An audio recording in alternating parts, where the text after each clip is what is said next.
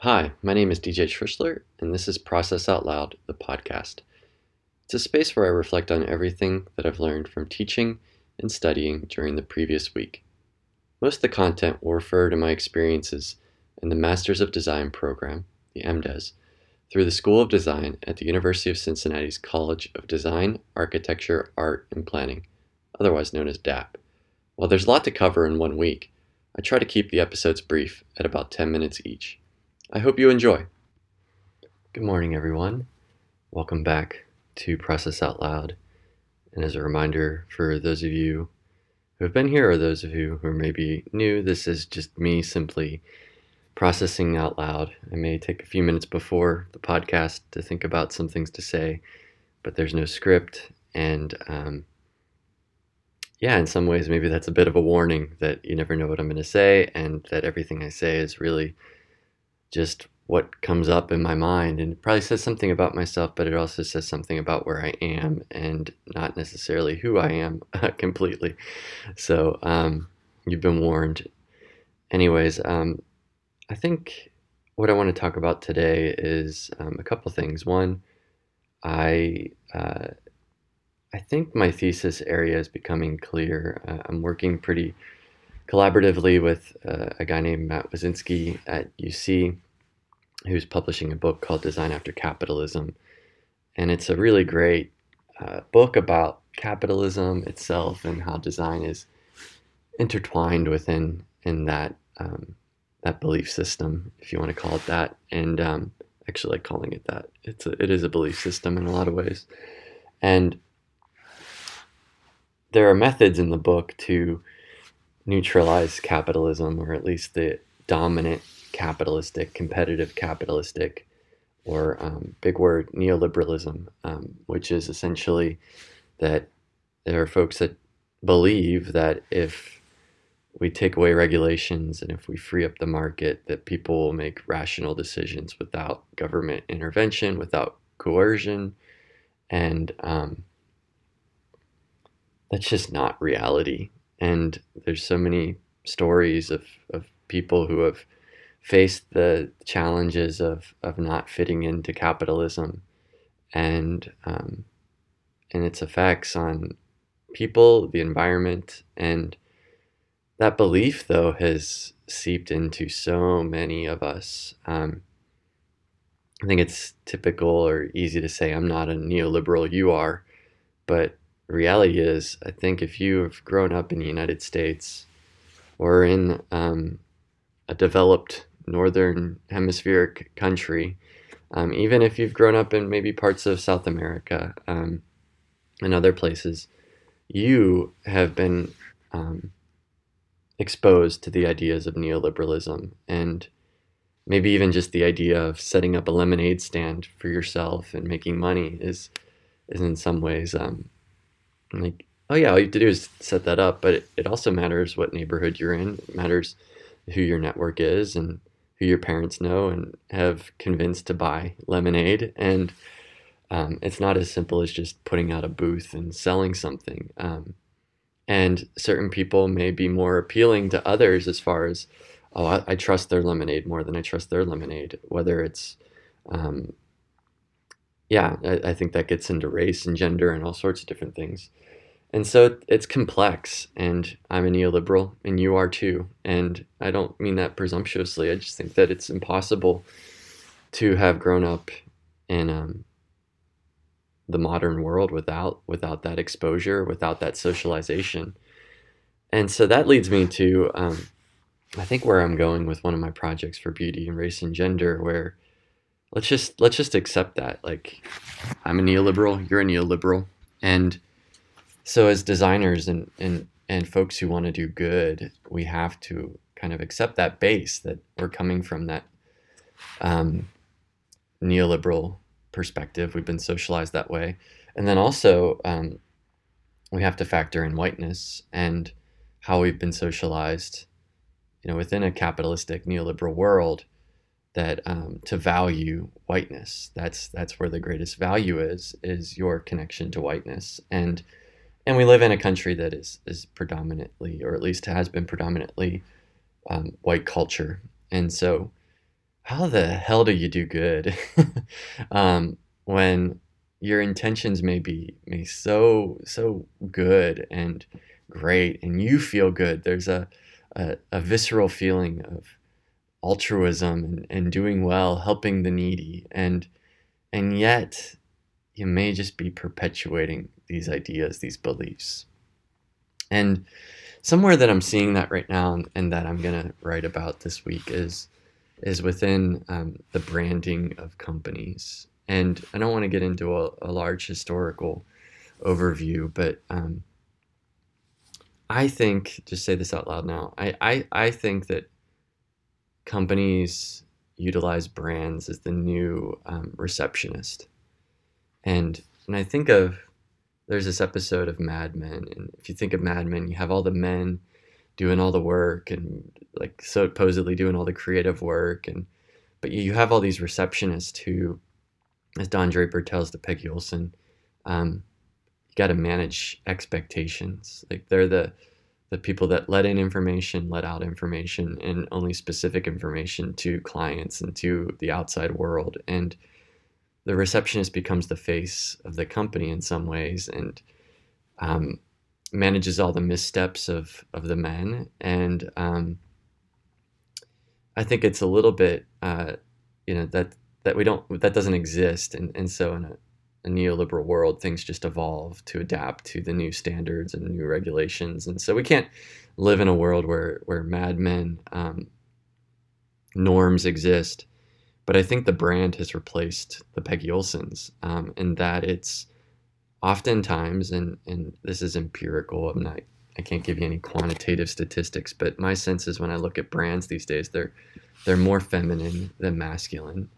I think that they project ideas of equality and ideas of collaboration and doing good and like racial equity and a lot of these things that we want to want, right? We want to want these things. And maybe it's good that brands are starting there and then eventually will evolve into really doing these things. But at the moment, we have a lot of people mediating between a company and the public, a brand that seems to be good, appears to be good, and people want to buy good. They want to buy the feeling of supporting a company that's supporting causes that they believe in, and everybody has their causes, and every company now has their causes, and it's important to be transparent about those things. And yet, at the same time, you read articles, I read things on LinkedIn last week, where there was a woman at Salesforce, a black woman at Salesforce, who went into Salesforce. I'm sure they had intentions of change and making Salesforce a better company, and they believe that Salesforce could be a better company.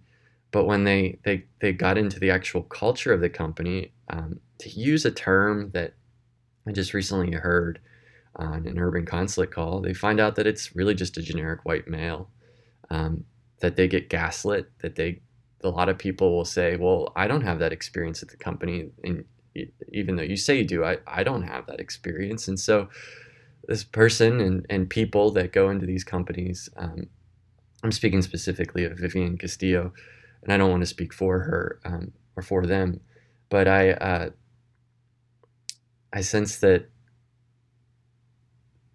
Salesforce's culture was white, and it just was embedded in whiteness and probably neoliberalism, definitely neoliberalism, and that's just a fight that can't be won, and it can't be a fight that's fought independently. It needs to be collaborative, and it's impossible to organize that way in these companies. And even though these companies, MailChimp's the other one, they portray, like if you go to Salesforce's website, it's all about like helping people and doing good, and MailChimp is like the patron of the artist, as I've heard, I think Swiss Miss say, and yet like the culture itself is just, well, let's first off, like Salesforce is just a tool to help people sell shit, and MailChimp is too, and these both are providers of the neoliberal ideal of like entrepreneurialism and free market and like liberty and the ability to sell your stuff, your wares, and And so it's so complicated because um, I am definitely taken by their use of design, their use of language, and I buy into the feelings. I mean, I buy into MailChimp because it feels good versus say like Constant Contact, or I start to think that, oh yeah, maybe Salesforce is okay because they, as a group, decided not to go and do something with the Department of Homeland Security at one point, or maybe Microsoft is good because. So we have these feelings of good and feelings of bad, and it's actually really hard to identify what is good and what is bad, and who is good and who is bad, um, and so it's a really precarious state that I think we're all in, and um, I don't know. It's worth just naming that. And as a somebody who's come out of brand identity, I mean, I see how like yeah, we've feminized brands so that companies feel okay and feel good, and yet they're just a bunch of dudes behind the scenes with power. And so that question to you is, if you're in design and you're listening to this, does that resonate with you?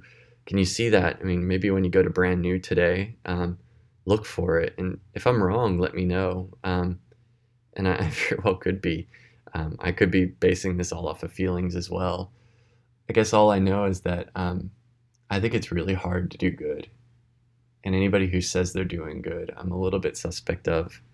And I think it's important to listen to folks like Vivian and to hear them and to believe them. And maybe more important than mediating brands, we need to be in conversations and in relationship with people, because it's these ideas, these things that are socialized at a relational level that grow into the harm that we see. And so anyways, that's where I am. That's what I'm thinking about. And how does that relate to design after capitalism? Well, I think that if I'm going to try to do good in this world, I need to dissect my own doing of good and my own, like, what am I trying to feel and how am I trying to feel? And I don't know. I guess I'm just as neoliberal as the rest of us and guilty as charged, and working towards progressive victory over that, to use the 12-step language. And every day I want to try to work towards that and take small steps, because I think the bigger the step I take, the more harm I do in some ways, or we do sometimes. So anyways, check yourself, check your brand, Google neoliberalism if you need to. And it just reminds me of the fish in the water. It's like, how's neoliberalism? And two other fish are like, well, what is neoliberalism exactly? I don't think we know how much we interpret things and believe interpretations that pass through our relationships, pass through our education, pass through our bodies. And it's important, I think, to acknowledge that, especially as purveyors of culture, designers. We need to be in check with these things. I guess the other thing I'll say is took a weekend break. Megan and I went down to Berea, Kentucky, and hiked the Pinnacles, stayed at an Airbnb, ate a bunch of boxed pizza or frozen pizza, and watched a ton of Little Fires Everywhere. And I highly recommend that. I think, there's things as book clubs, but I think this would be a great idea, is to start a club around Little Fires Everywhere and just unpack the power dynamics in that movie. And I think a lot of what I'm talking about plays out in that movie or show, and highly recommend it. I don't think I mentioned this, but I think if you haven't, watched Nomadland. That got a two Golden Globes last night, and it's out on Hulu. Both of these are on Hulu. I think actually, I'm sure there's problems in all these brands, but Hulu, I think some of the shows that they do are pretty good at prompting conversation, like Nomadland and Little Fires Everywhere. So be having these conversations, and I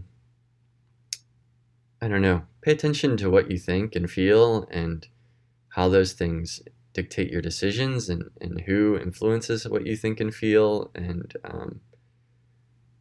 take time for reflection. Take time to process out loud with yourself and with others. So with that, I hope you have a wonderful afternoon, wonderful day, wonderful evening, wherever it is that you're listening. And thank you for listening.